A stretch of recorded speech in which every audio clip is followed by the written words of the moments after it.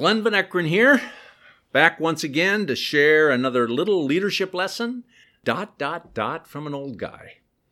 I want to talk about engaging leadership. Maybe let's think about, what is engagement? Someone once said engagement is to be enthusiastic about and emotionally invested in what you do.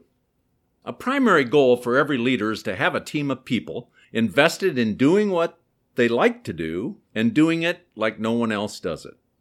As David Bergen suggested, a leader's role is to raise people's aspirations for what they can become and to release their energies so they will try to get there. This level of engagement emerges when some very specific things are present. And allow me to use a little alliteration, using the letter E, to share what I believe those critical elements are. The first, energetic leadership.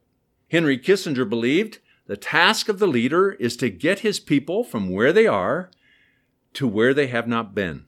Continually put the vision of exceptional expectations and results out there and slowly break down all the excuses people have for not achieving them.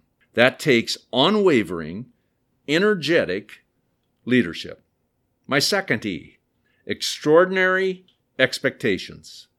Patrick Lencioni suggests, if you're not willing to do things that others would say are over the top, and if you're not comfortable being criticized for being annoying and for having standards that seem perhaps just a little too high, then you'll drift toward mediocrity. Mediocre standards and expectations breed mediocre results. Extraordinary expectations set the stage for extraordinary results. The minute you entertain being ordinary, the more difficult it is to regain your interest in doing something special. Yes, even extraordinary. So here's a alliteration for you. Encourage the endorsement of extraordinary expectations. Be an evangelist, encourager, and enforcer of enlarged, exceptional expectations. My third E, elementary education. John Wooden was the first man to make it to the Basketball Hall of Fame as both a player and a coach. He knew as a player and coach what it took to excel. Wooden believed that seemingly unimportant things make the difference between champions and near champions. Wooden would begin the first squad meeting of a new season with the same demonstration year after year. The demonstration was not about showing his players shooting techniques or pressure defense or the art of the fast break. What could be so important that he repeated the demonstration year after year?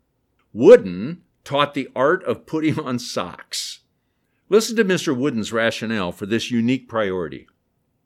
I wanted absolutely no folds, wrinkles, or creases of any kind on the sock, Wooden explained. I would demonstrate for the players and then have the players demonstrate for me. This may seem like a nuisance, but I had a very practical reason for being meticulous about this. Wrinkles, folds, and creases can cause blisters. Blisters interfere with performance during practice and games. These seemingly trivial matters, taken together and added to many, many other so-called trivial matters, built into something very big, namely your success. It is difficult to be engaged if there are blisters hindering buy-in, motivation, or performance. So, elementary education can eliminate blisters. My final E, exceptional experiences. The Dalai Lama suggested if you think small things don't matter, try spending the night in a room with a mosquito. Not bad. Online retailer Zappos employs 5,000 people in a call center in Las Vegas.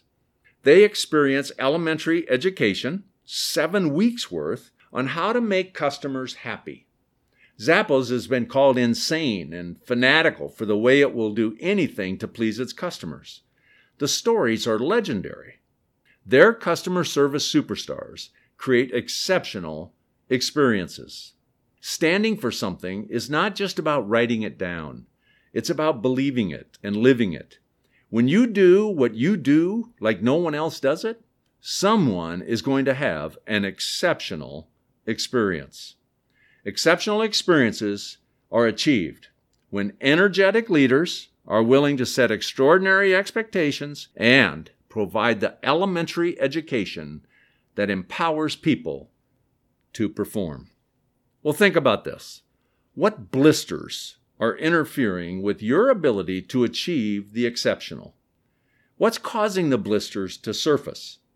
What education could help overcome blister-causing performance? Then another question for you is, where do we have the largest gap between ordinary and exceptional? And finally, how can we do what we do in a way that will consistently create extraordinary? Until next time, find your ways to help people get engaged, enthusiastic, and emotionally invested in what they do.